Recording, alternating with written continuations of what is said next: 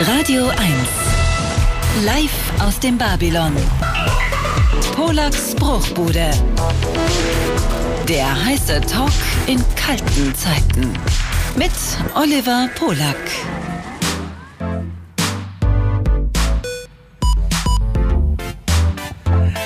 Ja, einen wunderschönen guten Abend. Es ist wieder soweit, die 4. Ausgabe von Polaks Bruchbude.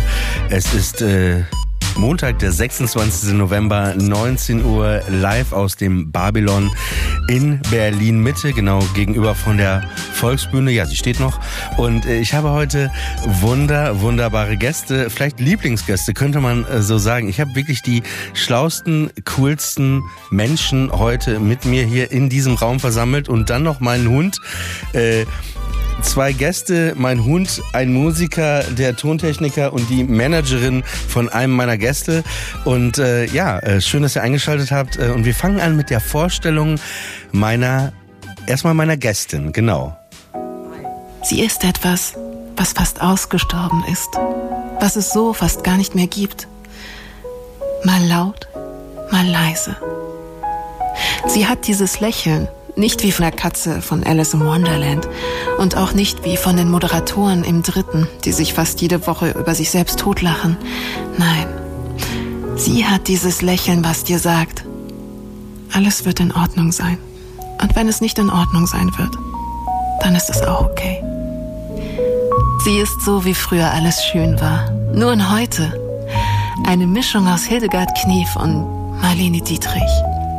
Sie ist die Pippi Langstrumpf der Literatur. Mal dominiert das laute Pferdchen in ihr, mal das verspielte Äffchen. Und eigentlich ist sie Komikerin.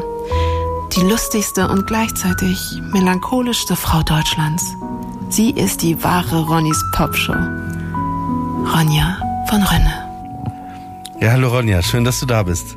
Hi, ich bin vor allem wahnsinnig krank. Meine Synapsen sind total verklebt und jetzt wurden wir alle schon so hoch gepriesen. Also ich hoffe, dass keiner der Hörerinnen und Hörer da draußen heute irgendwas Intelligentes von mir erwartet. Dafür sind heute die beiden anderen zuständig und der Hund. Genau. Und unser anderer Gast wird jetzt vorgestellt. Er ist unübersehbar. Back in Black und immer sowas von da. Große Kulleraugen, dicke schwarze Brille und ein Lacoste-Polo-Shirt, vielleicht bei Stiesing gekauft. Er sagt Bescheid, wenn er uns liebt und ist immer da, wo wir nicht sind. Seine Aura, die alfartige Stimme. Manchmal rumpelig wie ein geschmeidiger Dieselmotor, der läuft und läuft, auf den man sich verlassen kann. Und dann auch wieder sanft, wie die weißen Tiger von Siegfried und Roy. Und immer nüchtern, wach und beobachtend, in sich ruhend. Aber wenn was gar nicht geht, dann sagt er dir das auch direkt, ohne Fisimatenten. Verklickert es dir dann. Seine Stimme, seine Worte, seine Melodien, stellvertretend für die melancholische, direkte Seele des Nordens. Angenommen, er würde für immer zurück nach Bremen kehren. Martin Kiefers Wurstpavillon würde eine Wurst nach ihm benennen. Eine Regener mit Pommesschranke.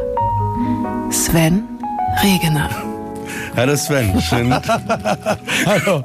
Ja, Kulleraugen, ja, sehr gut ausgezeichnet. Ja, hast du doch große Kulleraugen. Ich habe keine Kulleraugen. Doch, das ist mir letzte Woche, als wir uns unterhalten haben, vor deinem Konzert aufgefallen. Kulleraugen.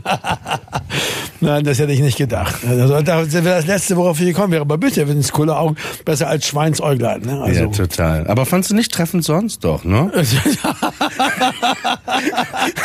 Ja, klar. Auf jeden Fall. Auf alle Fälle. Ja. Ich habe mal meinem Ex-Freund, wollte ich ein Kompliment machen, der hatte wirklich Kulleraugen. Da habe ich gesagt, seine Augen sehen so sanft aus wie von einer dummen Kuh. Ich weiß auch nicht, warum ich dumm dazu gesagt habe oder nicht. Aber er hat sich dann irgendwann mal gerächt und mich irgendwie abends umarmt und hat gesagt, du fühlst dich an wie ein dünner Wal. Das war ungefähr das Gleiche. Ich finde, Kulleraugen sind gut. Kulleraugen sind Komplimente. Aber ich habe keine Kulleraugen, aber ist egal. Aber im Radio ist ja auch mal egal, kann ja jeder behaupten, was er will. Man kann es ja nicht überprüfen. Nicht? Also jetzt optisch gesehen. Ja, absolut. Ja, wir waren gerade bei Bremen. Du kommst aus Bremen, Sven. Bist da geboren? Ja, ja. Und wie lange hast du da gelebt? 20 Jahre. Und war okay? Ja, klar. Warum bist du weggegangen? Weil ich da immer weg wollte. Warum? Das war mir zu klein. Also eigentlich nicht immer. Ich würde sagen, so nachdem ich 15 war, ich wollte immer eine richtig große Stadt, wo eine U-Bahn fährt und so. Und Bremen ist ja so eine mittelgroße Stadt. Die hat 500.000 Einwohner, das ist nicht schlecht. Aber ich wollte eine richtig große Stadt mit großen Altbauten und so Kram. So Paris-mäßig oder so. Und, aber Bremen ist schon ein bisschen das Paris des Nordens, kann man sagen. Wenn man das nicht, ja gut, dann ist aber, ich habe keine Ahnung, dann ist Fürstenfeldbruck das Wormswede von Bayern. Ich habe keine Ahnung, also, das sind ja Sachen, die man so sagen kann, nicht? Ja. Aber das nützt ja nichts. Bremen war auch mal französisch tatsächlich. Wurde ja annektiert damals, als zur napoleonischen Zeit. Aber das hat nur noch wenig Auswirkungen. Tatsache ist, dass ich in eine richtig große Stadt wollte. Ich war dann erst in Hamburg und dann war mir das eigentlich auch nicht groß genug. Es war nicht wie Bremen mit anderen Mitteln. Und dann bin ich die hatten noch nur 3 U-Bahnen und dann bin ich nach Berlin gegangen. 82 war das. Ja, aber nochmal kurz zu Bremen. Aber was doch das Tolle ist an Bremen, ist irgendwie, es ist dieses Norddeutsche, es hat was Städtisches. Ich kann vorstellen, dass es zu klein war, aber ich fand, in Bremen fand man so alle Formen der Subkulturen und so verschiedene Grüppchen und so. Also versteh mich nicht falsch, Bremen ist super. Bremen ist wirklich super. Zum Beispiel, siehst du auch bei Tourneen von großen Acts und Bands und so, Bremen ist immer dabei, weil der Bremer wahnsinnig gerne auf Konzerte geht, macht gern Party. Ja, du hattest einfach diese ganzen Läden, Aladdin, Modernes, die Stadthalle, Tower, Lila Eule. Ja, vor allen Dingen hast du eben, was du eben hast, ist dieses Ostertor-Steintor-Viertel, was ein gigantisches Vergnügungsviertel ist eigentlich. Also eigentlich so 3-mal Oversize für so eine Stadt dieser Größe. Also mehr als Hamburg hat, sagt man, glaube ich, oder? Das sagt man, glaube ich, in Hamburg. Aber wie heißt denn dieses Dreieck da, wo das Römer ist und der Römer, das Piano, Capri. Da war ich ja nicht, also da war ich ja schon weg.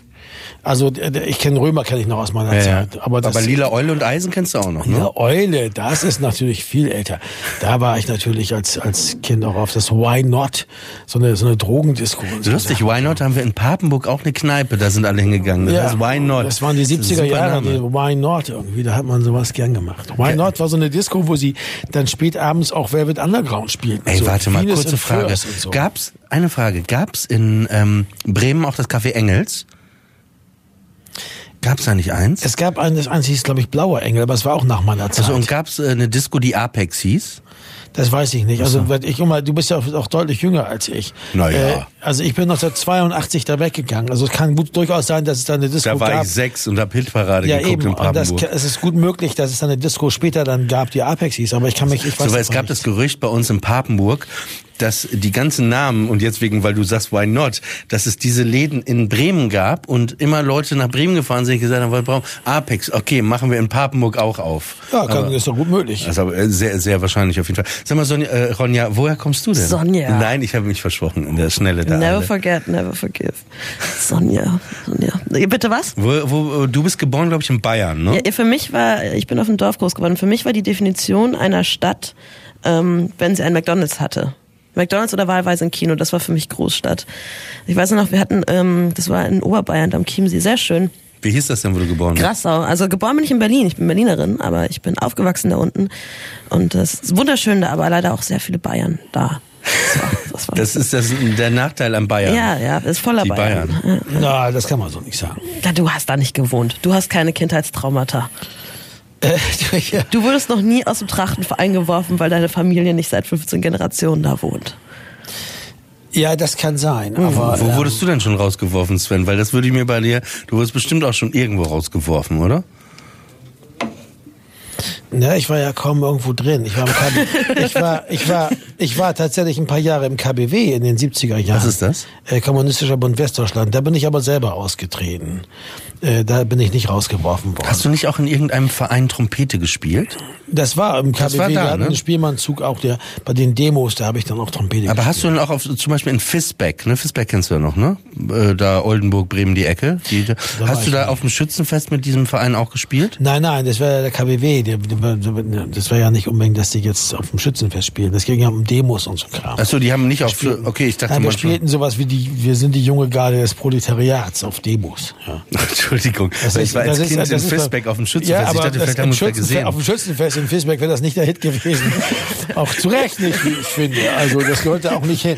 Ja, also das ergibt ja keinen Sinn. Ja. Das heißt, und Ronja, du bist da wann bist du da weggezogen, wo du warst? Ich war zwischendurch, wie so viele für ein Jahr in den USA und war dann ab 17, da waren wir eigentlich schon in der nächstgrößeren Stadt, Traunstein, was für mich eigentlich quasi schon Metropole war. Kenn ich. Wir haben auch damals es war irgendwie das Größte, das Beste, was ich auf der Welt kannte, war Subway-Sandwiches und die gab's nur in Rosenheim, es waren so 60 Kilometer weg oder so. Und siehste, da merke ich echt, wie jung du noch bist, weil da merke ich dann auch, dass ich so ein alter Vogel bin, weil Subway ist für mich so, als ob das vor 5 Jahren erst gegründet wurde. Nein, das gibt's schon ewig und das gab's auch in Rosenheim und dann sind wir immer den ganzen Weg bis zum Bahnhof gelaufen. Das braucht eine Stunde, das sind 7 Kilometer oder 8 und dann im Zug eine halbe Stunde hin, sind zum Subway gegangen, haben ein Subway-Sandwich gegessen und sind wieder nach Hause gefahren. So interessant fand ich die Stadt damals. Also ich wollte sehr, sehr, sehr dringend da weg.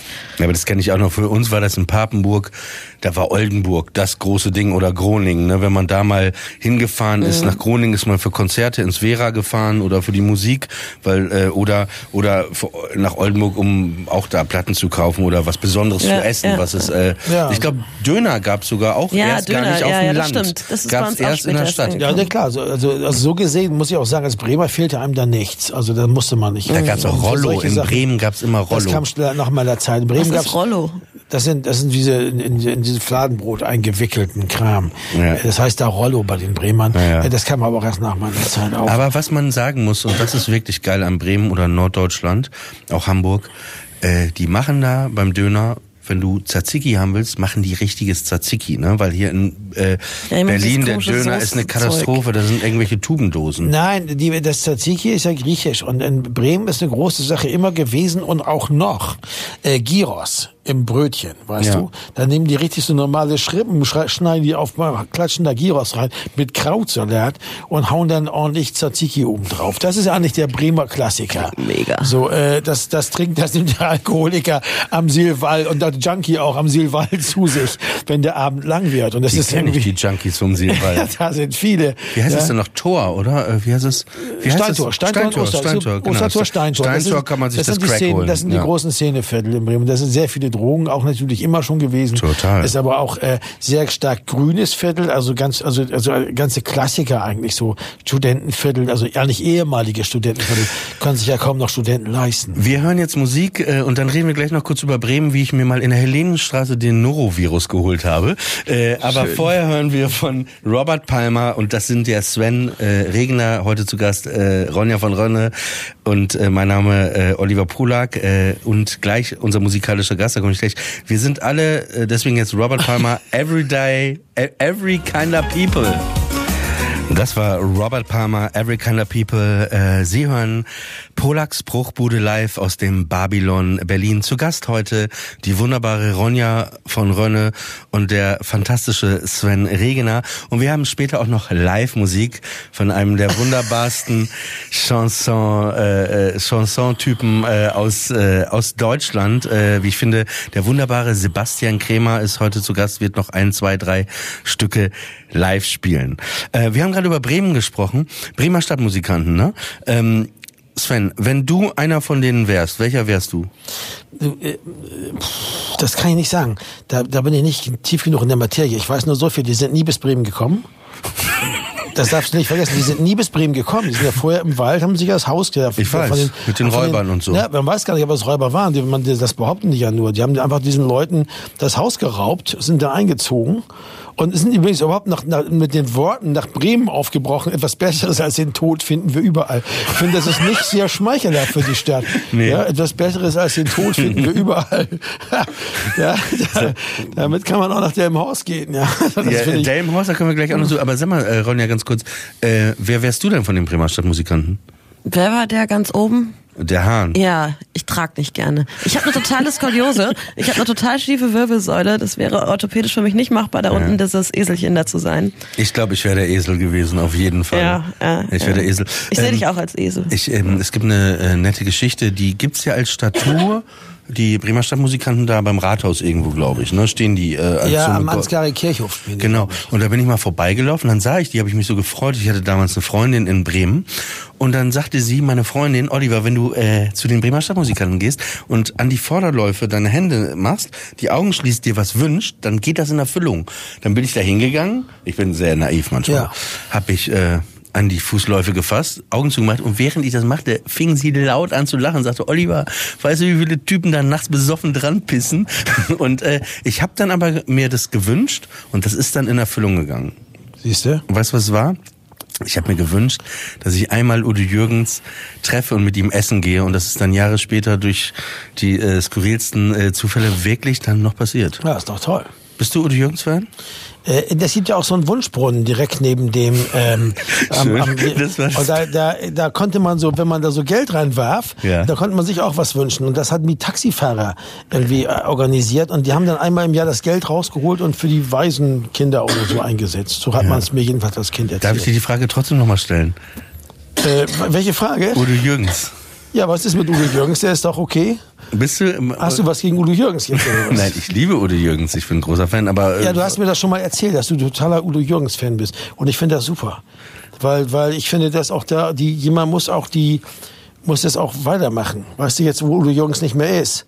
Und ja auch sonst... Alle sagen so, ja, Udo Jürgens, wo ist er und so. Dass da jemand sagt, nee, Udo Jürgens, da bin ich der Fan davon. Das ist mein Ding. Aber bin ich nicht in Deutschland der Einzige, muss man sagen. Du bist, weiß Gott, nicht der Einzige. Und das ist ganz richtig so. Ja. Viele Leute lieben Udo Jürgens total. Er hat viel, ich glaube schon, dass er über 5 Jahrzehnte echt... Also das habe ich dir immer schon mal gesagt, als du mir so eine ähnliche Frage mal gestellt hast. Man soll Musiker nicht in der Öffentlichkeit fragen, wie sie andere Musiker das war letzte, finden. Das tut man nicht. Das macht man einfach nicht, weil man die Leute immer in Verlegenheit bringt. Stimmt. Auch wenn sie die gut finden, auch wenn sie die loben und so. Das ist einfach keine gute Sache. Okay, zu Gast heute Sven Regner und Ronja von Ronne bei Polaks Bruchbude und wir müssen gleich Verkehr und Wetter machen, aber vorher hören wir noch in eine Band rein und ich versuche immer wieder mit Sven über diese Band zu reden, meine Lieblingsband Motorcycle aus Norwegen und du hast es ja auch, letzte Woche waren wir alle 3 gemeinsam auf dem Festival. Ja, natürlich, ich habe mir die ganze Konzert angeguckt, das ist meine absolute Lieblingsband. Nein, ich frage dich ja nicht nach der Band. Aber ich dachte, Sven spielt Trompete. Das ist ihm manchmal vielleicht ein bisschen zu kniedelig. Jetzt habe ich ein Lied von Motorcycle rausgesucht. Von der Platte Let Them Eat Cake aus dem Jahr 2000. Das heißt Upstairs und Downstairs. Und ich hoffe, es gefällt den Radio 1-Hörern, dir Ronja, dir Sebastian Krämer. Und ja, mega sowieso. Aber ich spiele auch Gitarre, das weißt du. Ich weiß, dass du auch Klavier spielst und eine Professur in Kassel hast. Ich weiß sehr viel über dich. Aber wir müssen gleich weiter reden, weil wir jetzt ein Motorcycle hören, Sven. Ja, genau. Radio 1. Live aus dem Babylon. Polaks Bruchbude. Mit Oliver Polak. Hallo, hier ist Oliver Polak, aber ich bin nicht alleine. Heute zu Gast Ronja von Ronne und Sven Regner und der Chansonnier Sebastian Krämer. Genau. Wie sieht's eigentlich aus? So, wir haben gerade über Kindheit gesprochen, Bremen und wie hieß das nochmal, wo du aufgewachsen bist? Grassau in Bayern. Ja. Seid ihr alleine aufgewachsen oder hattet ihr Geschwister? Oh, ich habe einen Bruder, er sieht genauso aus wie ich, wie ein Klon. Er wird auf der Straße angesprochen, ob er zufällig eine Schwester hat. Also ich dachte, er wird angesprochen, ob er du ist. Nee, so schlimm ist auch nicht, weil könnte auch passieren, aber er ist viel schlauer als ich. Macht auch was Ordentliches. Und also ich hätte bei dir gedacht, du bist Einzelkind aus irgendeinem Überhaupt nicht, ich wirke auch überhaupt nicht wie ein Einzelkind. Echt? Ich bin überhaupt nicht verwöhnt, ich brauche nicht viel Raum, ich lasse auch andere Leute ausreden, ich möchte nicht die ganze Zeit selbst reden, auch wenn ich sonst nichts mitzuteilen habe. Darf ich dich fragen, ob du auch Geschwister hast? Ja, natürlich, wobei also bei Einzelkindern, dass die ganze Zeit selbst reden wollen, weiß ich gar nicht. Ich glaube, gerade wenn man Geschwister hat, muss man sich ja irgendwie auch durchsetzen und sich Gehör verschaffen. Ich glaube, das ist ja wie dass man sich so, gerade wenn man ich zum Beispiel habe 2 ältere Geschwister, da muss man, um überhaupt gehört zu werden, muss man schon jetzt verstehe ich einiges. Ja, du hast 2 ältere Brüder? Nein, einen älteren Bruder, eine ältere Schwester. Und da muss man ganz schön auch dann als Kind dann ganz schön auch dafür sorgen, dass man überhaupt gehört wird. Das heißt, deswegen hast du mit der Musik angefangen? Nein, das kann man nicht sagen. Aber ich war der Einzige, der das. Also ich weiß auch nicht. Das war irgendwie. Ich komme nicht aus so einer Familie, wo alle Musik machen oder so. Ich war irgendwie so ein. ich möchte nicht sagen, das schwarze Schaf der Familie, das klingt negativ, aber was es wahrscheinlich auch ist. Aber nein, das hat sich so ergeben irgendwie. Aber wie kam die Musik? War Trompete das erste Instrument und über diesen Verein, über den wir gerade gesprochen haben? Nein, gar nicht. Nein, da kam mir nichts mit zu, war viel früher. Das war Blockflöte, habe ich mir selber beigebracht mit 8, weil meine Schwester hatte eine von der Schule aus und ich fand das gut und da war dieses Heftchen. Und dann habe ich halt das gelernt und dann haben die Eltern gesagt, ja, der Junge ist ja musikalisch, was machen wir jetzt? Und dann haben sie mir eine Gitarre geschenkt, als ich 10 wurde. Das war natürlich toll. Und dann habe ich Gitarrenunterricht bekommen. Akustische Gitarre? Ja klar. Und so ging es immer weiter. Ja, elektrische kriegte man damals nicht. Das war 1970. Das ging gar nicht. Das war auch so wahnsinnig teuer. Das wäre nie gegangen. Ja, was war denn? Waren Musikinstrumente ja auch damals noch so wahnsinnig teuer. Was war denn die erste Band oder die du so gehört hast, die so ein Leben lang für dich wichtig war bis heute? Beatles. Na gut, darauf kann man da nichts sagen, ne? Ja, Beatles sind Selbstzweck. Ja, ich habe 2 ältere Geschwister. Schau mal, die meiner Schwester 57 geboren. Also als die Beatles sich auflösten, war die 13. Und die haben dann angefangen, das natürlich alles zu hören. Es gab dieses Doppelalbum, was sie danach hier rausgebracht haben. Diese beiden Alben, diese Compilations. Und die hörte man dann die ganze Zeit und ich natürlich auch. Und das war einfach das Größte. Ist doch klar. Bob Dylan dann und so. Sowas. Das war also ich glaube, die erste Single, die meine Schwester kaufte, war 1969, die Archies, Sugar.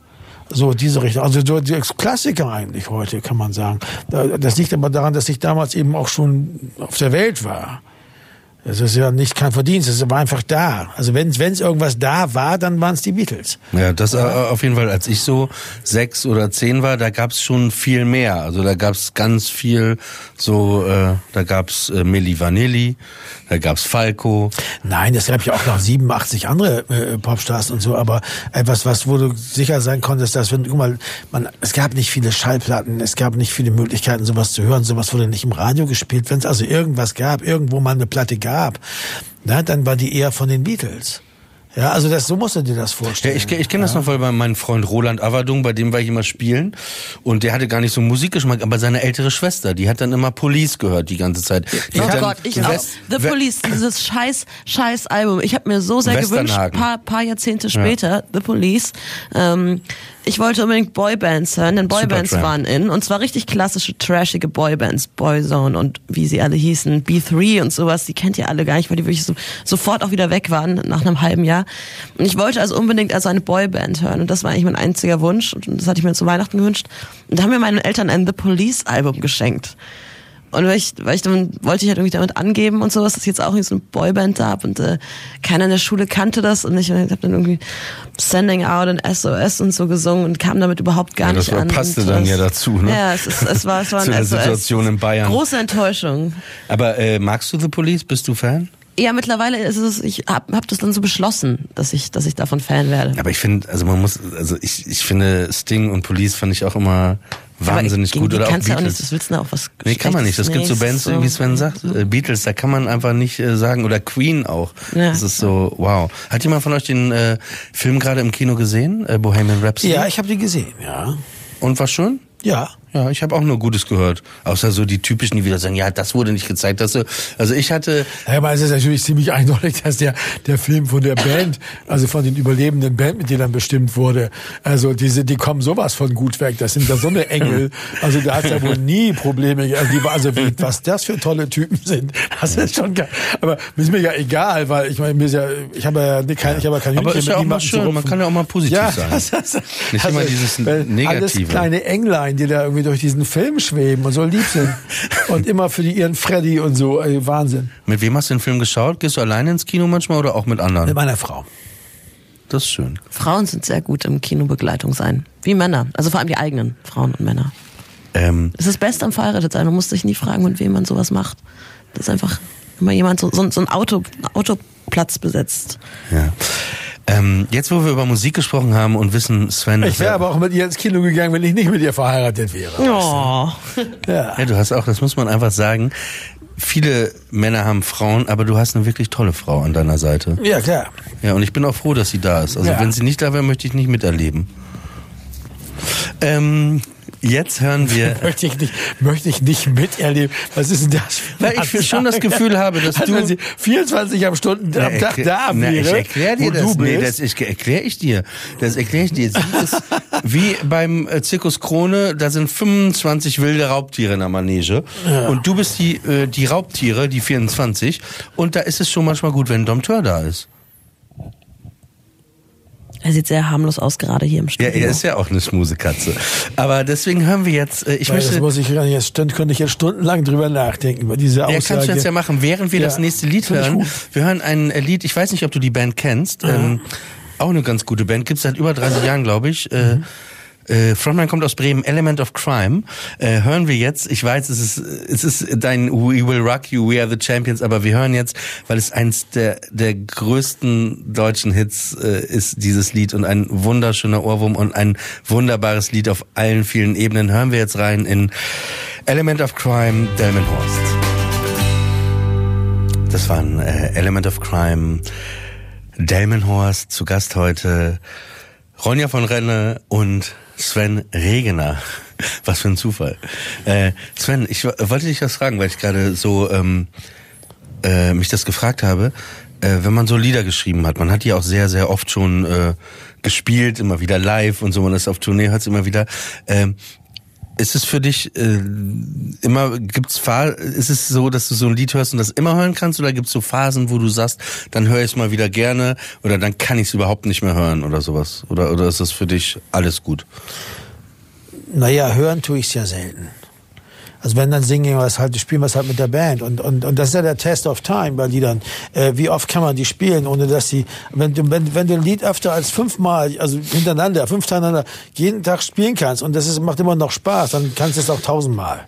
Dann weißt du was, das liegt ja nicht daran, dass es was Neues ist, sondern jedes Mal, sondern dass es einfach Spaß macht, das immer wieder zu spielen. Insofern, es gibt Lieder, die mag man nicht so oft dann mehr spielen, oder die nutzen sich ab. Das gibt's auch, aber das meistens ist es schon so, und das ist dann eine erfreuliche Sache, dass so ein Lied sich eben so lange hält. Gerade dann, wenn die Leute schon erwarten, dass man es auch spielt. Die erste Zugabe dem Horst eigentlich Ehrensache. Ja, also ist klar, dass du wenn du Glück hast, dann magst du es auch so gern, dass es auch jedes Mal gut spielen kannst. Ich finde aber auch bei dem Lied, ich habe es jetzt öfter gehört, die letzten Tage ist auch so ein Ohrwurm, weil wir waren ja, wie gesagt, auf 2 Festivals, wo ich gelesen habe, du gespielt hast, und dann lief das da auch immer aus so Stereoanlagen von irgendwelchen Leuten, und dann dachte ich, wir spielen jetzt live, löser. Und dann merkte ich einfach, ich habe es immer wieder gehört, das ist so ein Lied, wo ich auch immer wieder, wenn ich es höre, noch was Neues entdecke. Ne? Und es gibt ja auch so Lieder, die finde ich interessant, ne? Wo du dann plötzlich die Bläser, die Vielschichtigkeit entdeckst, oder das noch, dies noch, oder wie das Schlagzeug gespielt ist. Und das finde ich an dem Lied, ich habe immer noch das Gefühl, dass ich immer was entdecke, und das finde ich auch interessant. Wie ist das bei dir, Ronja, wenn du so Texte oder Bücher geschrieben hast? Gibt's was, auch wo du sagst, du bist ja noch relativ jung, ne, man kann sagen, und gibt's bei dir manchmal was, wo du sagst, das habe ich jetzt für die Welt geschrieben, vor ein paar Jahren, das würde ich so nicht nochmal sagen wollen, und ich distanziere mich total davon, oder gibt's sowas nicht? Ich habe so ein ganz gutes Verhältnis, glaube ich, zu mir, weil ich mir nicht präventiv Unsinn verzeihe, aber im Nachhinein schon. Also ich denke schon oft, dass ich Unsinn geschrieben habe, aber ich schaue dann eigentlich mit einem eher zärtlicheren Blick zurück und denkst, da warst du 22 und bist gerade irgendwie aus Hildesheim rübergepurzelt und musstest auf einmal für eine große Zeitung schreiben, hattest keine Ahnung, wie Resonanz funktioniert und wie Öffentlichkeit funktioniert, und deswegen bin ich eigentlich bei sowas immer relativ verzeihlich mit mir. Ich glaube, ich würde fast nichts nochmal so schreiben, wie ich schreiben würde. Im besten Fall wird man ja besser. Hoffe ich. Weiß ich nicht, aber das hoffe ich. Gibt aber schon manchmal, dass ich irgendwie alte Texte lese und die dann da drin irgendwas entdecke, wo ich mich nicht erinnern konnte, dass ich es geschrieben habe und dann ganz schön finde. Was ist das Aktuellste, wo du gerade drüber geschrieben hast? Was war denn das Letzte? Ich schreibe gerade Geschichten, deswegen bin ich gerade total raus. Weil du warst gerade auf Lesetour, ne? Ja, genau, ich war jetzt 14 Tage auf Lesereise, deswegen klinge ich auch gerade so, wie ich bin. Lesungen sind bei mir garantiert, dass man sehr, sehr krank wird danach. Ich fahre auch immer so brav Zug, 2. Klasse. Aber Sven, wo wir gerade beim Schreiben sind, du hast ja erzählt, ne, bist mit Musik aufgewachsen, dann Band gegründet, Musik war immer dein Ding. Wann bist du denn, oder hast du immer schon geschrieben, oder weil Herr Lehmann war, glaube ich, dein erstes Buch, was du offiziell rausgebracht hast, oder? 2001? Ja. Genau. Kannst du kurz, also mich würde interessieren, wie kam das? Aber nee, was war denn jetzt das Letzte, was du geschrieben hast? Das weißt du ja nicht mehr. Ich weiß wirklich Sonst nicht hätte ich mehr. da auch Also noch ich mal weiß, nachgefragt. dass ich jetzt an Geschichten geschrieben Nicht, habe. dass wir aus Versehen jetzt den Faden verloren haben. Nein, ich habe das schon geblickt, dass sie gerade so angekränkelt ist und ich wollte elegant rüberleiten zu dir, was du natürlich mal wieder... Okay, sorry, Entschuldigung, das habe ich jetzt die Tour vermasselt. Im Zweifelsfall war es auch eine nicht die Tour, du hast ja alles vermasselt. Ja. Aber das ist auch, wo wir bei dem Schönsten sind, was wir von was ich von Ronja kenne, ist, ich habe sie nochmal gefragt, bevor wir zu dir kommen, Sven, und zwar habe ich Ronja gefragt, wie war nochmal dieser Post? Und dann mit dem Kind, mit Jetzt geht's los, das Leben. Ah ja, das hatte ich irgendwann mal getötet. Da war ich im Flugzeug, das ist tatsächlich so passiert und da war ein Kind und das schrie die ganze Zeit, wir waren auf der Startbahn, das Kind schrie die ganze Zeit, jetzt geht's los, gleich geht's los und so fühle ich mich irgendwie, seit ich auf der Welt bin. Dass einer immer schreit, jetzt geht's los, jetzt geht's los und nichts passiert. Und das finde ich so, das ist so ein bisschen wie beim Stand-Up-Comedian, der es schaffen kann, so einen großen die Komplexität der Welt in einen Satz zu sagen. Das fand ich auch so, das Leben in einem Tweet. Jetzt geht's los. Apropos, jetzt geht's los. Wie war das denn mit Herr Lehmann? Wer hatte denn die Idee, dass du ein Roman schreibst? Na, er hat immer schon ein bisschen was geschrieben. Ich hatte auch schon mal so ein bisschen rumgedoktert an solchen Sachen. Hatte aber dann im Laufe so irgendwie aus Zufall eigentlich eher so eine Kurzgeschichte geschrieben, die ungefähr identisch ist mit dem ersten Kapitel von Herr Lehmann. Also dieser Typ trifft diesen Hund mit in der Nacht, kein Mensch auf der Straße. Ein Hund? Ja, ein Hund. Der trifft im ersten Kapitel diesen Hund und da ist kein Mensch auf der Straße und der Hund ist sehr bedrohlich und der weiß nicht, was er machen soll. Also wie wenn man so ein wildes Tier im Dschungel trifft. Und es ist halt niemand auf der Straße. Also es ist morgens um 5 oder so. Und damit fing alles und der macht dann diesen Hund besoffen, weil er gerade von der Arbeit kommt und eine Flasche Schnaps mitgehen lassen und er macht ihn halt besoffen. Auf diese Weise holt er sich da raus aus der Situation. Und das war so eine Kurzgeschichte eigentlich. Und ich fand den Typ dann super. Ich komme auf die Romanideen eigentlich über die Personen. Und ich fand die als Person, fand ich den total interessant. Irgendwie auch so, hat einfach Spaß gemacht. Weil das so ein Freak war. Es war so ganz seltsam, wie er dann auch gedacht hat an so in dieser Geschichte. Das hat sich irgendwie so ergeben aufgrund der Situation.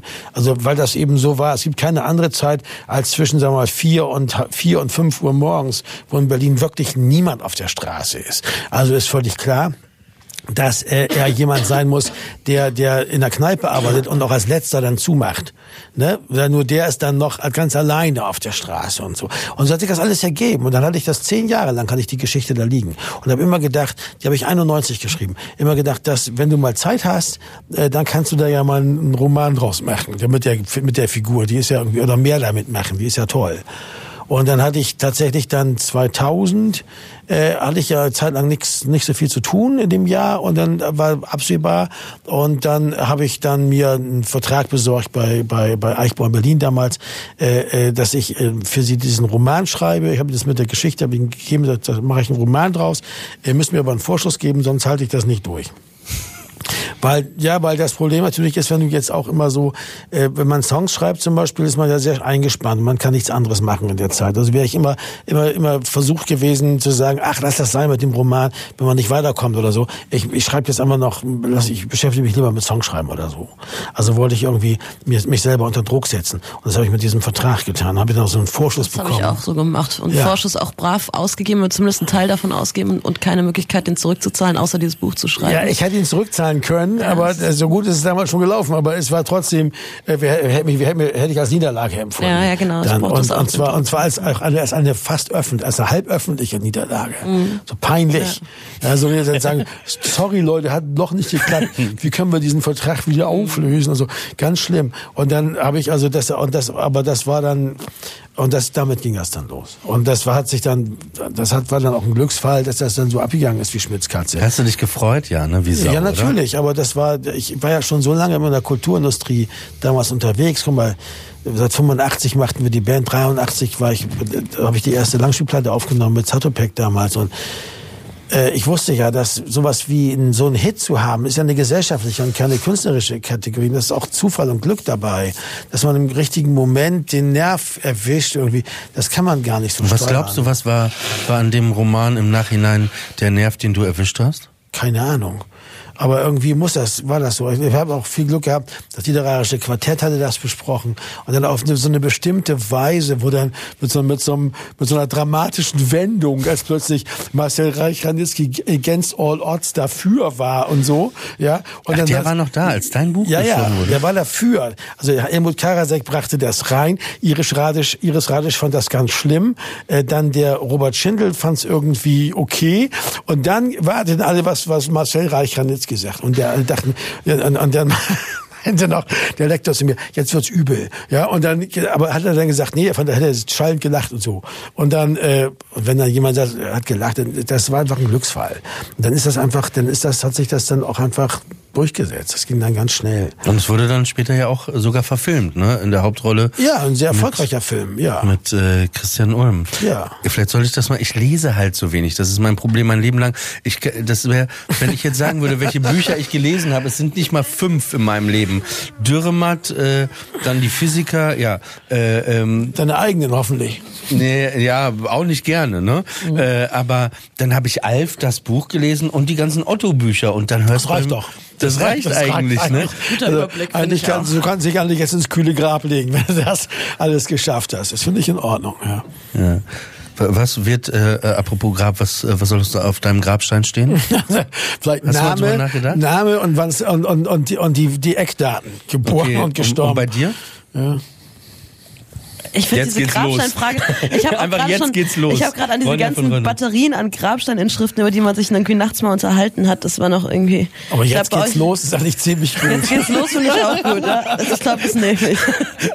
Also bei mir wird auf dem Grabstein stehen natürlich Name und Datum, aber da steht einfach dann, was guckst du so blöd? Ich wäre jetzt auch lieber auf dem Motorcycle-Konzert. Oh, das kenne ich schon. Ja? Das ist nicht von dir, also nicht mit der Band. Doch, das ist mein mit irgendeiner anderen Band. Ja, aber das ist das ist mein Gedanke.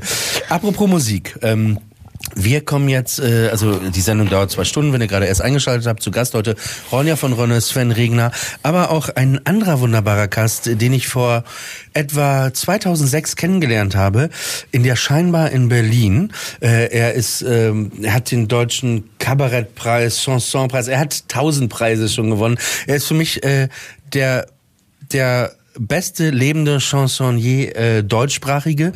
Er hat mal ganz kurz Slam Poetry gemacht, aber das Langweilige war, egal bei welchem Contest er mitgemacht hat, er hat immer gewonnen. Und er ist wirklich, für ihn sollte man überhaupt den Rest der Slam Poetry abschaffen, weil er ist für mich einer der tollsten Komponisten. Er kann super mit Sprache umgehen. Er hat ein neues Album draußen, jetzt schon, oder? Genau, das heißt Vergnügte Elegien und ich bin sehr froh, dass er heute hier ist. Hallo Sebastian Kremer, schön, dass du da bist. Hallo. Genau, und was hören wir denn von dir, Sebastian? Ja, also ich finde, es gibt viel zu wenig Lieder über Ernst Barlach und deswegen habe ich eins geschrieben über seine Skulptur. Das passt auch zu dem Gespräch gerade eben, der Buchleser. Okay, hau rein. Radio 1. Live aus dem Babylon. Polaks Bruchbude. Der heiße Talk in kalten Zeiten. Mit Oliver Polak. Hallo, wunderschönen guten Abend, falls ihr gerade eingeschaltet habt oder noch immer dran seid. Ihr hört Polaks Bruchbude, mein Name ist Oliver Polak.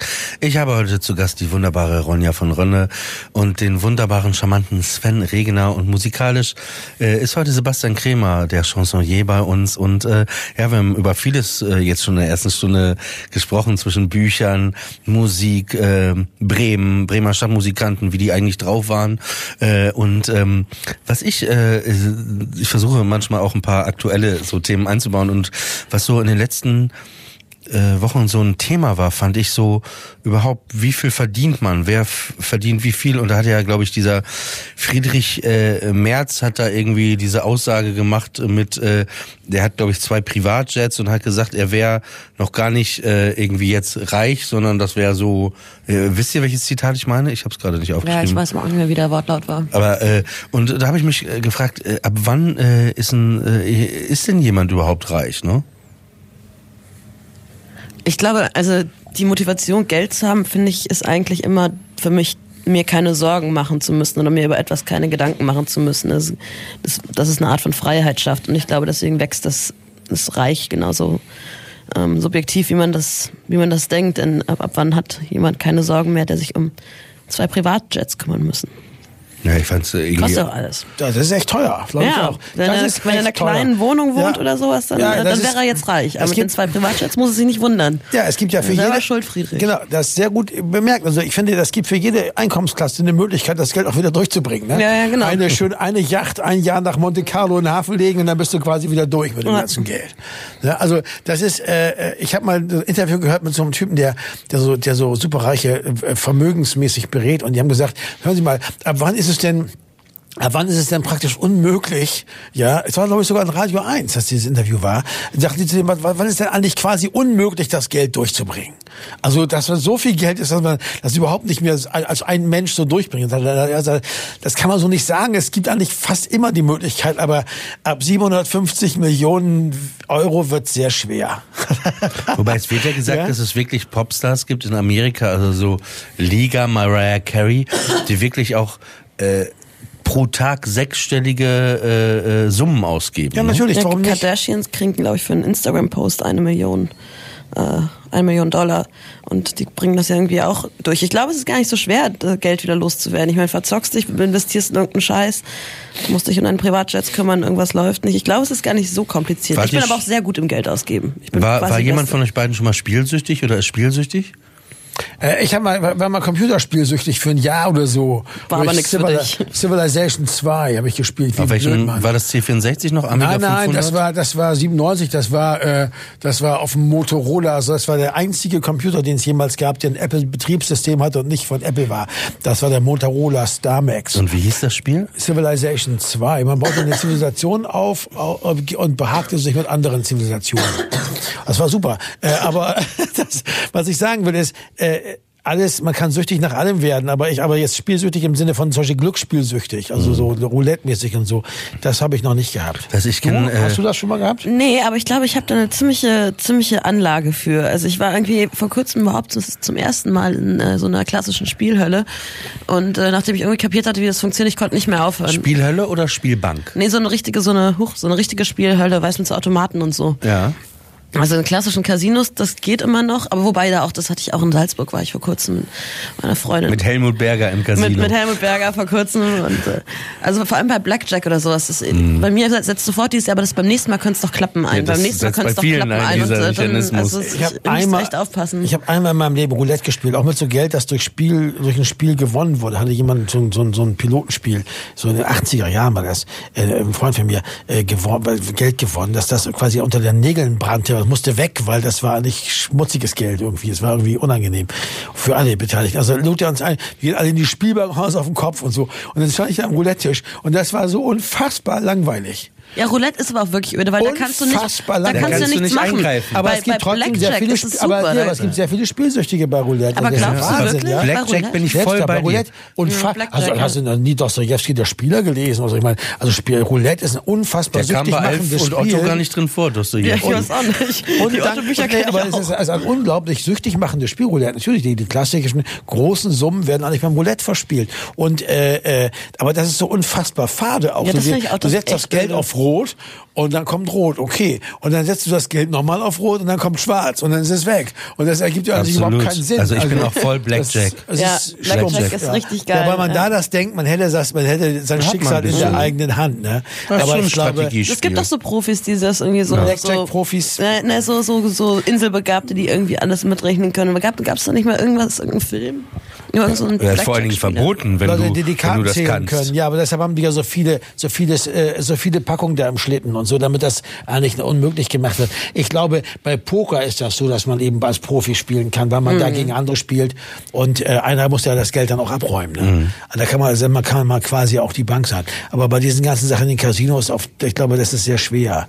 Aber das ist gar nicht der Punkt. Der Punkt ist ja einfach Faszination, Glücksspiel. Das habe ich nicht so gehabt. Aber wenn du das zum Beispiel, also du würdest schon denken, dass du, wenn du da ein bisschen eine Stunde länger aufgehalten hättest, dann wäre es an der Nadel gewesen. Ja, ich bin bei Blackjack, da bin ich ich bin wirklich mit wenig Geld reingegangen. Ich hatte 50 € oder so und dachte, ich mache nichts, außer irgendwie, ich möchte alles mal ausprobieren und kleine Beträge setzen und einfach mal im Casino sein. Und hing dann nur am Blackjack-Tisch und wollte eigentlich gar nichts anderes machen und wollte immer noch einmal und dann muss es klappen. Was ich mir schwer vorstelle, ich habe einen meiner engsten Freunde, der Vater war spielsüchtig, ne? Und der hat Haus und Hof, wirklich waren auch Millionäre, Haus und Hof verspielt. Und ich stelle mir das, wie heißt der Croupier, der da sagt, nichts geht mehr?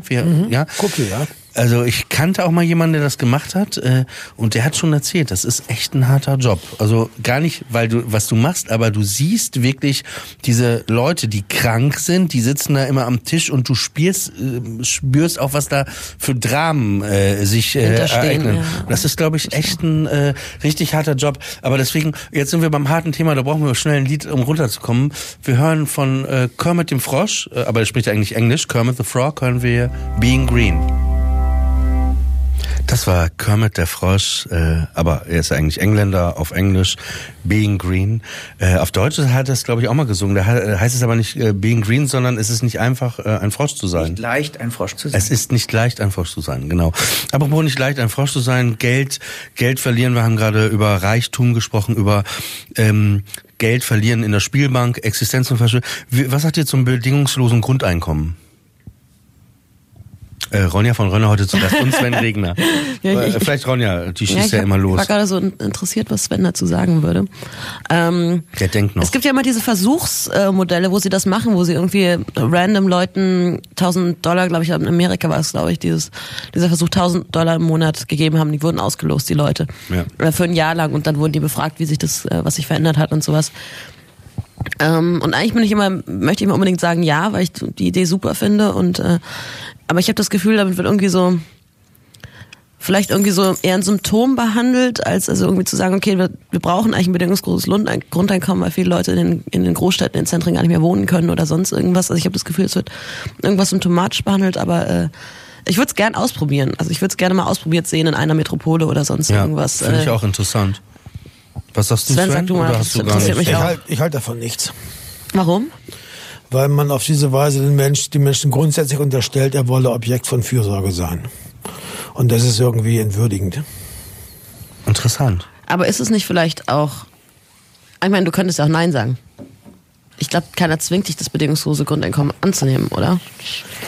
Also ich verstehe die Philosophie dahinter, aber Nein, wenn man sagt, jeder Mensch hat das Recht darauf, das zu bekommen. Du bist ja dann auch Teil dieses Steuer- und sonstigen Systems, dann nimmst du das natürlich wahr, so würde ich jeden Steuerfreibetrag wahrnimmst oder so.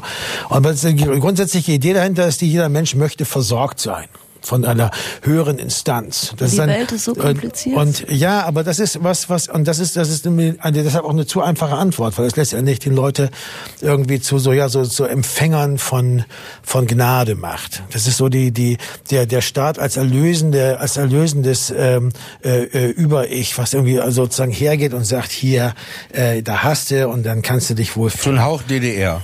Na, von 1.000 Euro im Monat fühlt sich ja kein Mensch wohl, eher wie im Knast, weißt du? Ja, wie im Knast. Ja. Man sorgt für mich. Da brauchst du dir keine Sorgen zu machen. Weißt du, das ist so eine Auffassung vom Leben, als die mir nicht gefällt. Und und auch politisch ist natürlich, gibt's da tausende von Problemen dabei. Zum Beispiel, dass man auf diese Weise nur zum Beispiel Ausbeutung mit sehr schlechten Lohnverhältnissen zum Beispiel subventioniert und so Geschichten. Das kommt schon noch dazu. Aber auf der anderen Seite wird es auch eine Sicherheit für bestimmte Menschen, oder nicht? Ja, klar. Die sich selber vielleicht keine Sicherheit geben kann, weil wenn wir den Menschen, denen die Philosophie dahinter erstmal völlig egal ist. Schau mal, wenn die Leute sagen, ich möchte Sicherheit haben und ich brauche Support, ich komme nicht klar. Ich komme selber allein nicht klar, dann bin ich dafür. Da bin ich so sozial denken wie jeder andere vernünftige Mensch auch. Aber zu sagen, jeder kriegt das jetzt. Jeder soll das kriegen. Das ergibt überhaupt keinen Sinn, finde ich irgendwie. Und ich finde, das ist tatsächlich richtig ist, den Leuten zu helfen, wenn sie Hilfe brauchen. Und nicht von vornherein zu unterstellen, jeder möchte Empfänger so einer Leistung sein. Ja. Aber das ist, wie gesagt, wir werden das nicht weiter vertiefen. Es gibt tausende Implikationen dabei. Ich sage einfach nur, mir ist das genau diese Art von Antworten, diese total sozusagen simplen Antworten auf das, wie das Leben sich heute für einen in dieser Gesellschaft darstellt, gehen mir einfach auf den Sack. Das geht mir auf die Nerven. Das ist so wie diese Typen, als damals diese Hanfgeschichte in Mode war. Da gab es diese Typen, die der Meinung waren, wenn man nur mehr Hanf anbauen würde und es gab Plattenhüllen aus Hanf, CD-Hüllen aus Hanf. Es gab alles aus Hanf, Taschen aus Hanf. Alle dachten so, wenn man nur, und da gab es diese Bücher, wo drin stand, wenn mehr Hanf benutzt würde, wäre die ganze Welt wieder gut. Und das geht mir einfach tierisch auf den Geist, weil natürlich wäre im Grunde genommen gar nichts anders, wenn jeder 1.000 Euro bekäme. Letztendlich ist Hartz IV auch nichts anderes als 1.000 Euro. Das kommt ungefähr hin, wenn du alle Leistungen zusammenzählst. Aber du verdienst ja dazu noch Geld und ich glaube, es macht schon einen Riesenunterschied für irgendwie Alleinerziehende oder sonst irgendwas. Ja, also ich sehe deinen Punkt und die Philosophie dahinter, aber ich finde, das ist aber immer aus der Warte von jemandem, der arrogant darüber reden kann, oder? Nein, versteh mich nicht falsch. Das wäre auch meine nächste Frage gewesen. Wir sind ja privilegiert.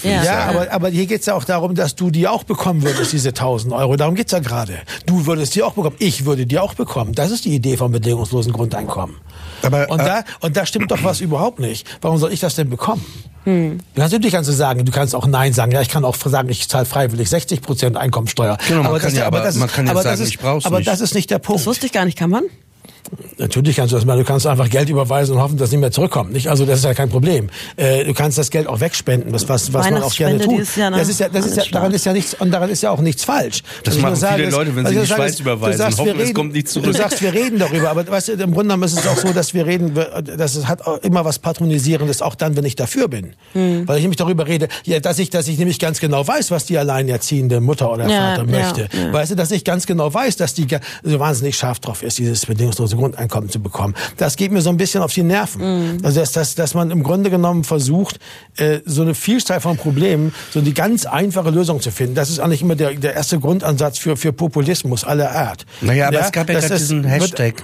Es gab ja diesen Hashtag gerade unten. Ne? Pass auf, alles, was mit Hashtag ist. Ich wollte gerade sagen, Sven sah sofort unglücklich aus. Nein, alles, was ein Hashtag hat, ist für mich kein Diskussionsthema mehr. Okay, Hashtag Oliver Polak, stelle ich sofort das Gespräch ein. Okay, dann pass auf. Es gab eine Diskussion im Internet. Das Internet darf ich aber noch erwähnen, oder? Ja, das war auch schon ein kritisches Thema, glaube ich. Oder? Ja. Wenn du das Internet Nein, aber es gab eine Diskussion, es ging um Leben. Weißt du was, das ist so jemandem zu sagen, das Internet ist nicht so deins, ist so wie zu jemandem zu sagen, das Telefon ist nicht so deins oder Wechselstrom 220 Volt, weißt du. Man hat das einfach. Es ist da. Oder fließend warm Wasser. Aber du bist doch mit dem Hashtag jetzt angefangen, dass du hier ein bisschen Terror machen wolltest. Nein, ich sage genau dieses Simplifizierende. Ich bastel mir so Nein, das wartest du mal ganz kurz. Ich sage, du bastelst dir so ein Hashtag, deshalb rede ich nicht gerne über Hashtag-Geschichten. Ich bastel den nicht, weil ich den gar nicht benutze. Ich mag diese simplifizierende Art, über die Dinge zu denken nicht. Das geht mir auf den Geist. Okay, deswegen sind wir hier da, weil wir nicht simplifiziert denken wollen, sondern drüber reden wollen. Deswegen, es gab eine Diskussion im Internet, wo es darum ging, Leben in sozialer Ungleichheit. Und da haben sehr, sehr viele Menschen einfach mal sich geöffnet und geschrieben, offen, was sie verdienen und was sie nicht verdienen. Und da waren schon schockierende Dinge, also mit wie viel wenig Geld manche Leute irgendwie auskommen. Und die arbeiten trotzdem irgendwie sich. Und da dachte ich auch nur, eben in dem Moment, wenn du da eben, weiß ich nicht, eine Mutter hast, alleinerziehend, weiß ich nicht, mit 4 Kindern oder was weiß ich, dann fände ich das ganz gut, wenn der so ein bedingungsloses Grundeinkommen zugeschrieben werden würde. Es nimmt das ja auch weg, dass mit dem Selbstverständnis, dass es kommt, ist es eben nicht ein nach Hilfe bitten. Deswegen finde ich, man kann es auch umdrehen. Man kann sagen, es kann einen Stolz irgendwie möglich machen und nicht das Gefühl haben, bedürftig zu sein oder ein Schmarotzer zu sein oder so. Also ich glaube, es kann den Leuten auch eine Art von Souveränität über sich selbst oder die Hürde leichter machen. Das sagen wir so, ich sehe, was du sagst, Sven. Ich sehe, was du sagst. Ich bin ganz große Verfechterin. Aber ich fände es trotzdem interessant. Ja, wenn du findest das gut, dann kannst du es auch verfechten. Nein, aber ich fände es interessant, das mal auszuprobieren. Ja, genau, das wäre auch. Und ich wäre dabei. Also muss gar nicht ein anderes Land sein. Ich würde sagen, okay. Und dann mal zu gucken, wie verhalten die Leute sich? Wollen sie es überhaupt haben? Geben sie es zurück? Brauchen Leute was? Gibt es welche, die legen sich auf die faule Haut? Gibt es Leute, die nutzen das Geld und fangen damit was ich an? Ich finde es interessant. Aber ich akzeptiere, dass du was ich glaube, ist, dass es unterm Strich gar nicht so anders wäre. Das macht gar nicht so den großen Unterschied. Das ist ja das, was mich auch daran wundert. Das betrifft, das ist ja eigentlich nichts anderes als wie sonst Steuerfreibeträge oder solche Geschichten. Es werden auch tatsächlich, Ich weiß sehr gut, wie wenig Leute verdienen. Ich kann auch gut rechnen und ich kenne auch die Steuersätze. Ich weiß auch, wann das anfängt.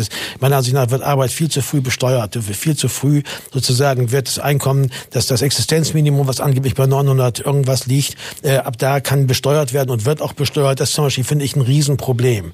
Du arbeitest und wirst letztendlich ist ein exzentrisches Hobby.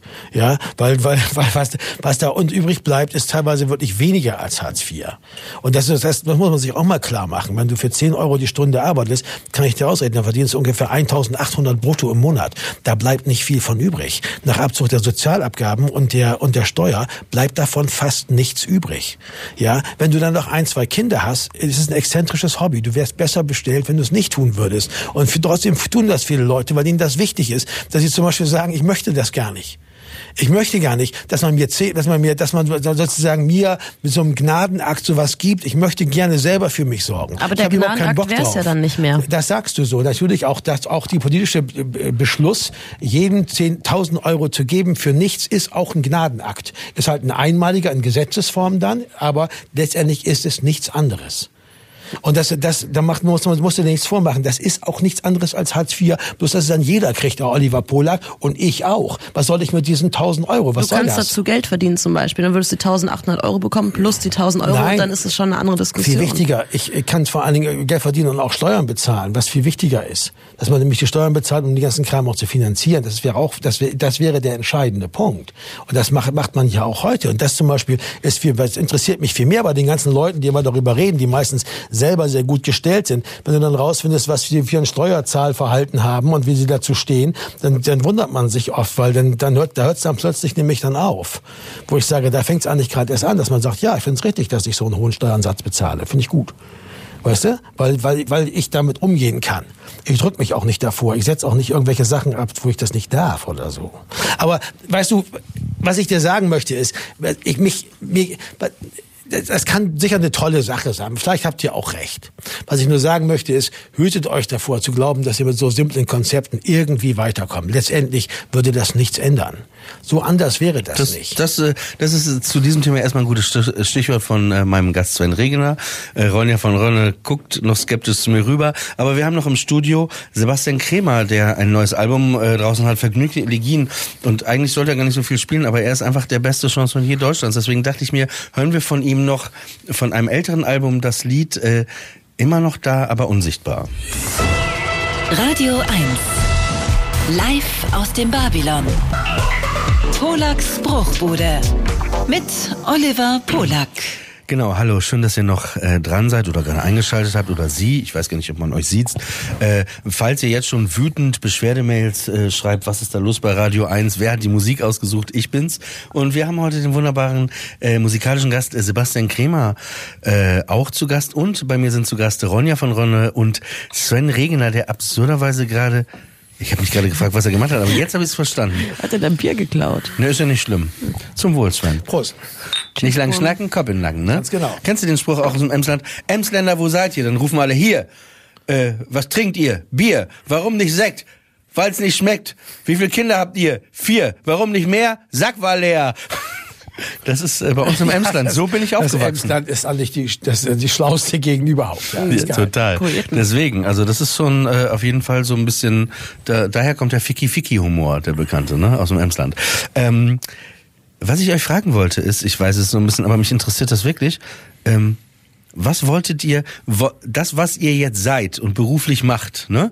Wolltet ihr das werden oder gab es irgendwas, wo ihr dachtet damals, nee, ich will was anderes werden? Ich wollte mal Pfarrerin werden. Allerdings habe ich nie richtig zum Glauben gefunden, wurde auch nicht so aufgewachsen und hatte dann sehr wenig Interesse dran. Ich glaube, ich wollte eigentlich vor allem Aufmerksamkeit auf einer Bühne bekommen in irgendeiner Form. Dann der nächste Wunsch war dann Schauspielerin. Das habe ich zum Glück nicht gemacht. Ich bin so wahnsinnig dankbar, dass ich keine Schauspielerin bin. Ja, da bin ich dir auch sehr dankbar. Ich bin so froh, dass ich keine Schauspielerin bin. Schauspieler sind jetzt daran falsch, Schauspieler zu sein. Schauspieler zu sein ist toll, aber ich will es nicht sein. Ich glaub, Schauspieler sind ja am besten, wenn sie möglichst wenig sie selbst sind. Und wenn du mal einen triffst, denkst du, sehr gute Idee. Nee, ich glaube, das würde ich nicht sagen. Aber ich würde echt eher sagen, als Schauspieler im Gegensatz zu dem, was wir machen, bist du immer abhängig von irgendjemandem, der dich eigentlich irgendwo hinsetzt. Ja, weißt du, diese Art von Abhängigkeit finde ich ganz, ganz fies. Wo wir bei den 1.000 Euro, wo wir nochmal bei den 1.000 Euro sind. Das war nicht das ist nämlich beim Schauspieler was ich dich fragen wollte, Ronja. Haben deine Eltern dich eigentlich Ronja genannt, wegen Ronja Räubertochter? Sie bestreiten das. Ich glaube, habe aber nachgeschaut, dass es diesen Namen eigentlich nur daher gibt. Eben, wollte ich auch sagen. Ich glaube, der wurde quasi erfunden davon. Ich finde aber wirklich den Namen, also Ronja von Rönne ist wirklich schon ein besonders alberner Name. Ja, das ist aber irgendwie auch toll. Also eigentlich ist es ein guter Name, um, weiß ich auch nicht, eine Figur bei Benjamin Blümchen zu sein. Ja, zum Beispiel eine Sektkellerei zu betreiben Benjamin oder Blümchen. so. Ja, liebt Benjamin Blümchen zum Beispiel. Aber was ist denn mit dir, Sven? Warum heißt du Sven? Ja, meine Mutter wollte das. Das war damals, Name war damals quasi unbekannt, als ich den kriegte. Das war so, dass nach in der Grundschule die Lehrer mich meistens Jens nannten, weil meine Oma hat das noch sehr lange mit W geschrieben, oder mit Z. Und so. Und das war Anfang der 70er wurde der dann modern, der Name Sven. Und dann haben die ihn alle gehabt plötzlich, ganz viele.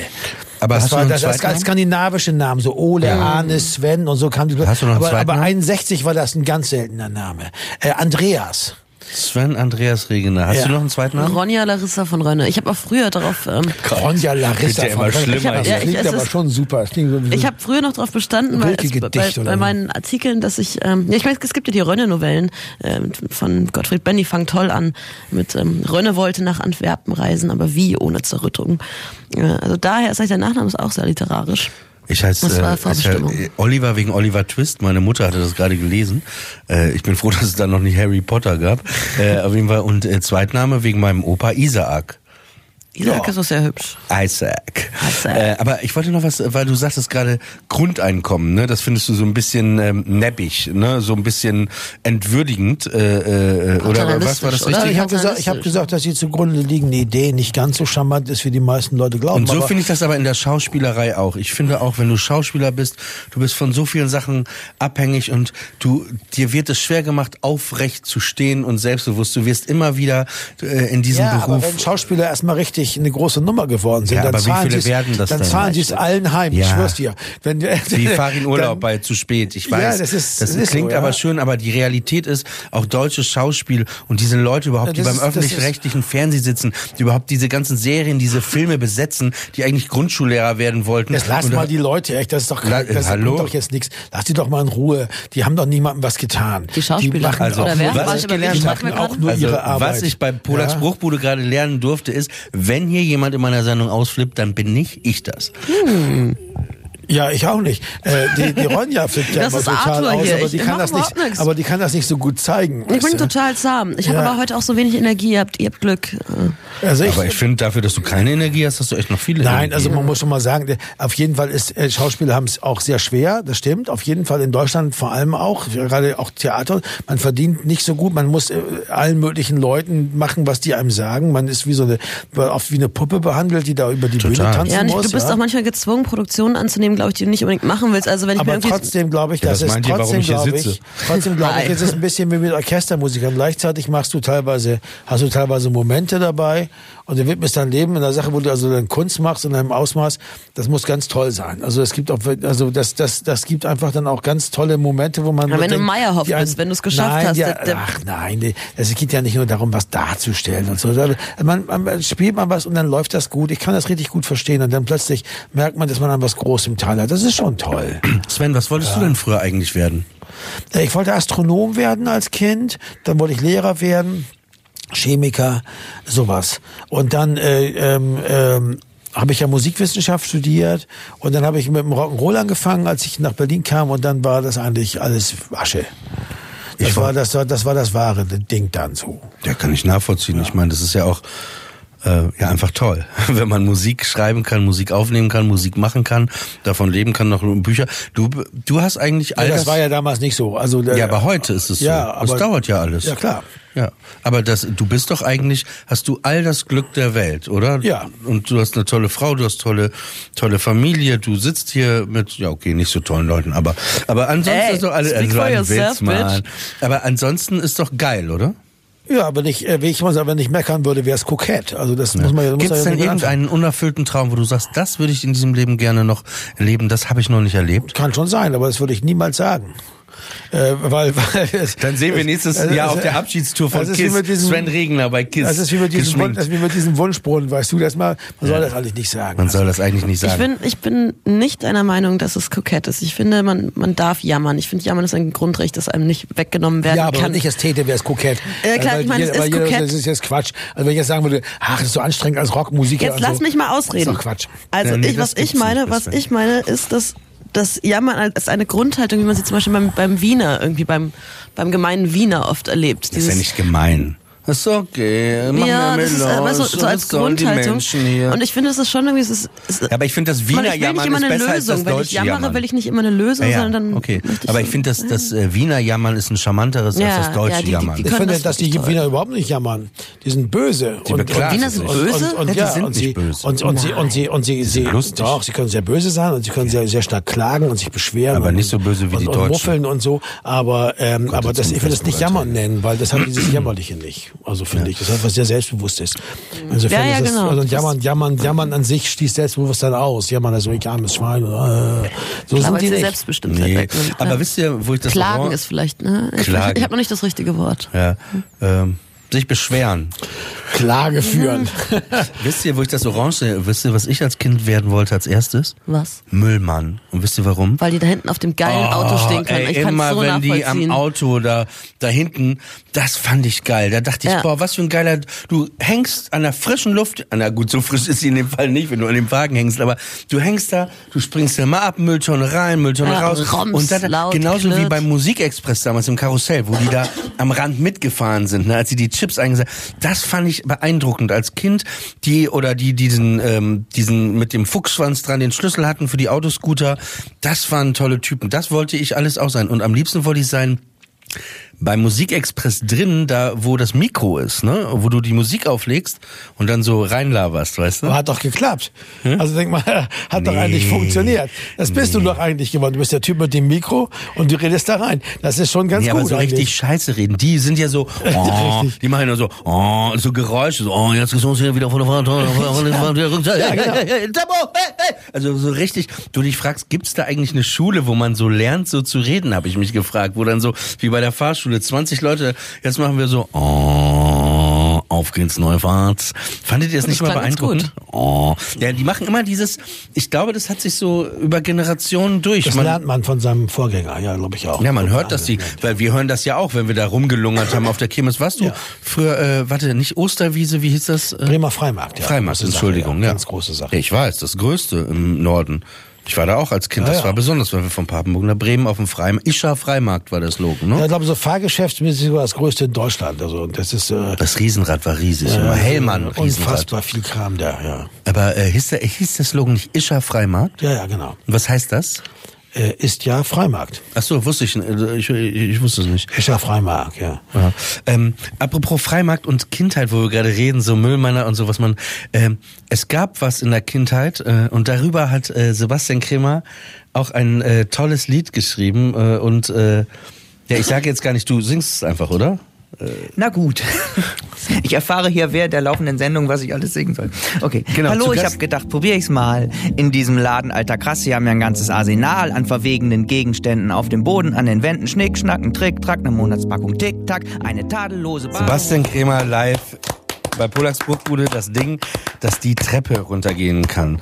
Und falls ihr mal die Möglichkeit habt, Sebastian Kremer live zu sehen in Berlin, er ist ja auf Tour eigentlich die ganze Zeit, geht auf jeden Fall mal vorbei, ist oft auch mit Orchester dann live und wirklich kann ich sehr empfehlen. Ein guter Gegenentwurf zum restlichen Kabarett Deutschland, in Deutschland. Wir haben zu Gast heute Sven Regner und Ronja von Rönne. Wir haben jetzt eigentlich schon fast über alles gesprochen. Was ist mit Weihnachten? Wird das gefeiert bei den von Ronnes? Ja, Weihnachten ist das Beste. Wir haben irgendwann mal meinem Vater eine Karaoke-Maschine geschenkt. Keiner von uns kann singen und betrinken uns alle wahnsinnig und irgendwann brüllen wir dann die bayerische Nacht irgendwelche Alltime-Hits. Die sind da unten, also in so einem Haus da. Da, wo du Garten, aufgewachsen bin, ja. Es ist total super an sich. Dein Bruder, deine Eltern und ihr habt eine Karaoke-Maschine, betrinkt euch Weihnachten und dann geht's richtig ab. Ja, ist super. Es muss auch alles irgendwie, es ist alles so traditionell und so ritualisiert, das mag ich. Kommt irgendwie nach Hause, meistens als erstes streiten wir uns drum, ob wir einen Baum haben oder nicht, und irgendwann fahren mein Bruder und ich dann los und holen einen. Meistens haue ich dann irgendwann ab zu meinen Freundinnen und wir sind irgendwie am See und rauchen im Auto und wollen alle nicht zurück. Das ist toll, das sind alles so Sachen, die glaube ich auch so institutionalisiert sind von früher. Dieses Heimkehren. Ja, und für mich hat das noch so einen nostalgischen Kindercharakter von, ich feiere das noch nicht mit meiner eigenen Familie, sondern für mich ist es immer noch dieses Zurückkommen, und ich glaube, die Weihnachten, an denen das so sein wird, sind irgendwann gezählt, deswegen finde ich das eigentlich sehr schön. Fährt Sven Regner Weihnachten immer noch nach Bremen oder bleibt er in Berlin? Nein, wir sind ja in Berlin. Das heißt, deine Familie und ihr feiert hier dann? Ja, klar. Und ist Weihnachten einfach so ein Ritual wie Ronja? Ich bin meine Fresse, ey. Es tut mir wirklich leid, es wäre echt schlimm, wenn du Sonja heißen würdest. Ist das ein Ritual? Nichts gegen die Sonjas da draußen. Ist das einfach ein Ritual, wo du sagst... Dieser Rüdiger, das ist echt ein fieser Typ. Ja, Ist das ein Ritual oder bist du gläubig? Nein, mit Glauben hat das nicht viel zu tun bei mir. Ich glaube auch, dass immer Weihnachten, das weiß ja auch jeder, Weihnachten ist ja doch eher was so eine Mischform ist. Also es hat einerseits diesen Charakter des Friedlichen und des Familiären und so weiter, und aber dann gleichzeitig eben mit dieser religiösen Konnotation. Bei mir steht das andere eher im Vordergrund, glaube ich schon, ja. Aber es hat ja auch sowas von Anhalten, dass man am Ende des Jahres so sich selber so einbremst quasi, ja. Ich glaube auch, man braucht so einen Schlusspunkt. Ja, ich glaube, man würde auch durchdrehen. Stell dir vor, die Jahre würden einfach immer weitergehen. Es gäbe gar kein Neujahr. Ja, das ist irgendwas. Ich finde auch diese Zeit zwischen Weihnachten und Neujahr, wo die Welt ja völlig still steht. Ja, diese Nulltage, ja, in denen ist alles möglich. Das Beste war, also ich habe ja nie Weihnachten gefeiert und war auch immer der langweiligste Tag des Jahres. War das nicht scheiße für dich früher? Ja, war schlimm als Kind. Ja, du hast mit den Chanukka-Geschenken gespielt, die mittlerweile schon Wochen alt waren. Mein Vater ist auf dem Sofa eingeschlafen. Ich habe zum 100. Mal, konnte schon simultan der kleine Lord mitsprechen. Aber was ich toll fand, das mache ich manchmal jetzt noch, wenn ich mal in Papenburg bin, wenn es dann noch geschneit hat, das ist dann das Beste, ne? Frischer Schnee. Und wenn du Weihnachten wirklich durch diesen Schnee läufst, und es ist so ruhig, und dieses Knatschen von dem Schnee, ne? Und was ich toll finde beim Schnee ist immer auch, dass man ja, wenn es so Weihnachten irgendwie zusammenfällt, diese Entschleunigung der Welt, also wo du sagst ja auch, ne, gerade Sven, zwischen Weihnachten, Neujahr ist ein bisschen ruhiger, aber darum hat ja nur Weihnachten, hat ja der Schnee auch nur da so was Bezauberndes, weil kaum jemand auf der Straße ist. Die Leute sind alle zu Hause und machen das Weihnachtsding und so, und dann fällt der Schnee, wenn Schnee fällt, und dann hast du halt, der ist so total unberührt irgendwie, eine Zeit lang dann, relativ lange, weil die Leute ja so viel zu Hause sind. Das ist, glaube ich, das, was die Sache so, dieses Schneeding auch so charmant macht im Weihnachtskontext. So möchte ich es mal ausdrücken. Ja, aber ich glaube, das ist wirklich psychologisch wichtig, diese, die du vorher auch schon angesprochen hast, diese Tage, diese Nicht-Tage, diese Vakuum am Ende vom Jahr, wo man irgendwie einem Jahr Ruhe ist, ja. Ja, genau, wirklich einfach mal Ruhe ist. Wo keiner anruft, keiner eine E-Mail schickt und dass das irgendwie auch so gesellschaftlich irgendwie anerkannt ist, dass alle das irgendwie haben. Oder eben diese sinnlosen Weihnachtsanrufe, die auch wiederum geil sind. Fröhliche Weihnachten und so, bla bla bla. Das ist irgendwie auch toll. Also auch dieses völlig, also eigentlich so in seinem absurden aber irgendwie hat das ja auch so was Liebevolles, weil das so auch so sinnlos ist, aber die machen es eben, man macht es eben trotzdem, obwohl man das weiß. Ja. Nee, aber auch um zu zeigen, dass man doch an jemanden denkt, aber irgendwie weiß man nicht genau, was man sagen soll. Das ist doch alles toll. Ja, manchmal ist der Mensch wirklich sehr rührend. Ja, ihr habt mich jetzt auch so gerührt. Ich möchte jetzt mit euch zusammen von den Carpenters Have Yourself a Merry Little Christmas hören. Das waren die Carpenters mit Have Yourself a Merry Little Christmas. Heute zu Gast die wunderbare Ronja von Rönne und Sven Regner bei Polaks Bruchbude. Wir haben uns heute so ein bisschen alle ein bisschen aufgeregt und so. Und jetzt sind wir fast schon am Ende angekommen und jetzt Schnee, Weihnachten. Ich wollte euch ja noch in einen Zirkus einladen, aber dann sagte Sven, Zirkus ist nicht so mein Ding, ne? Zirkus? Ja, Zirkus, so. Ich habe das geliebt als Kind, so wenn mein Vater mit mir im Zirkus ich auch, war. als Kind auch, aber als Erwachsener finde ich es total deprimierend. Als Erwachsener war ich da mit den Kindern eben und mit den Clowns kamen die Tränen. Ich muss es wirklich so sagen. Also, um auch mal in einem Simmel-Roman-Zitat zu arbeiten. Ja, mit den Clowns kamen die Tränen. Es war irgendwann hat's einfach dann. Ich habe eine Überdosis bekommen. Ich kann nicht mehr. Zirkus, da bin ich raus. Also ich finde, Zirkus ist eine sehr wichtige Sache für die Gesellschaft, auch für Kinder und überhaupt. Es ist so, ich mag die Form der Unterhaltung. Also ich finde, wenn man jetzt entscheiden müsste, Zirkus abschaffen oder deutsches Kabarett, ich würde sagen, deutsches Kabarett weg. Einfach Zirkus. Klar, es gibt auch ein paar traurige, aber wenn man jetzt so Zirkuskrone, ja, aber das sind ja die Ausnahmen. Das sind ja schon so richtige Maschinen. Wir reden ja eigentlich von diesem kleinen Wanderzirkus, der da irgendwie auf dem Marktplatz aufmacht mit diesen armen Kindern, die waren bei mir immer ständig in der Schule, die dann irgendwie für 2 Wochen da bei mir in der Klasse waren und sowas. Ja, ich weiß, wovon du redest. Ich ignoriere das. Die alle nicht die Sprache kennen. Deswegen ist als Kind ist es super und das ist jetzt total magisch, wie das aussieht, dieser Ort, dieses Zelt, was ja wirklich nur so ein dünnes Plastik ist und dahinter ist eine andere Welt und sowas. Also ich verstehe diesen Magie-Moment total. Aber ich dachte, als Erwachsener ist es wirklich... Ich glaube, bloß weil ich das jetzt selber nicht mehr brauche, würde ich nicht sagen, abschaffen oder so. Weißt du? Also ich glaube schon... Das ist das Problem immer, dass das immer debattiert wird, wie wenn ich selber nicht so brauche oder mag, dann sollte das auch gleich gar nicht geben und so. Ich glaube, dass es total Sinn ergibt, dass zum Beispiel ich mit den Kindern damals immer hingegangen bin, weil die das eben toll fanden. Aber wenn man mich fragt, dann sage ich brauche es nicht. Also da bin ich vielleicht einfach zu liberal. Mir ist das beides recht. Es darf es sehr gerne geben und du bist sehr liberal. Ich finde es sehr erfreulich, dass die Leute das mögen und so. Und also ich kann euch eine Sache versprechen. Es gibt jetzt im 15. Jahr im Tempodrom in Berlin den Roncalli-Weihnachtszirkus und das ist wirklich toll. Das ist immer bezaubernd, tolle Artisten, tolle Atmosphäre, gute Clowns, wirklich gute Clowns. Ich habe auch den Albtraum vor schlechten Clowns. Ich meine, bin jahrelang im Quatsch Comedy Club aufgetreten, aber die sind wirklich gut, die Clowns. Also ich kann euch, Sven, schlaf noch mal eine Nacht drüber. Vielleicht Zirkus Roncalli, Weihnachtszirkus, kann ich dir sehr ans Herz legen. Ich gehe sogar mit dir hin. Ich biete dir das an. Und ich zahle auch die Drinks. Und wir brauchen dann viele für dich wahrscheinlich, merke ich gerade. Aber wir sind schon, ja? Möchtest du noch was sagen, Sven? Er überlegt auch, ob er einen Zirkus will. Okay. Ja, wir sind leider schon am Ende dieser 2-stündigen Sendung angekommen. Die letzte Folge von Polaks Bruchbude hier in diesem Jahr auf Radio 1. Wird es dann noch mehr Bruchbuden geben hier nach? Das muss man, ich habe noch nicht Gedanken gemacht übers nächste Jahr, Radio 1 auch noch nicht. Da werden wir auf jeden Fall noch mal einen zusammen trinken. Mit Radio 1 nochmal. Ist noch nicht klar, ob das es nochmal gibt oder was. Es kann sein, dass es die letzte Sendung ist. Das kann sein, dass es die letzte Sendung ist, natürlich. Aber ich fand das ganz interessant, das einfach mal 4-mal auszuprobieren, um einfach mal zu gucken, wie ist das denn überhaupt? Und also heute fand ich es ausgesprochen, ich fand es immer gut, aber heute fand ich es ausgesprochen sehr nett mit euch. Deswegen danke ich euch, dass ihr da wart. Ronja von Rönne, du bist wenn man Ronja lesen möchte, immer in der Zeit. Wenn man Sven Regner lesen möchte, auch Ronjas Bücher kriegt man alle in Buchhandlungen. Sven ist nächstes Jahr auf Tournee mit seiner Band Element of Crime. Wer das noch nicht erlebt hat, kann ich auch sehr ans Herz legen. Genau. Ende Mai im Tempodrom übrigens. Genau, 4-mal, glaube ich. Ne? 3-mal. Aber wo wir über das Tempodrom sprechen, wir spielen auch im Tempodrom. Aber ja, ohne Clowns. Ohne Clowns. Naja, ein Clown ist schon da. Was, bist du dabei oder was? Nee, du. Wusste ich ja. Hör mal. Ja, danke, dass ihr jetzt 4 Wochen eingeschaltet habt. Mein Name ist Oliver Polak. Ich bin im nächsten Jahr auch auf Tour. Wenn ihr mal vorbeikommen wollt, habt eine Live-Show, der Endgegner. Und jetzt hören wir nochmal zum Abschluss von Sebastian Kremer, der heute musikalischer Gast ist, ein tolles Berlin-Lied. Wie heißt es? 100 Schritte. Radio 1. Live aus dem Babylon. Polaks Bruchbude. Mit Oliver Polak.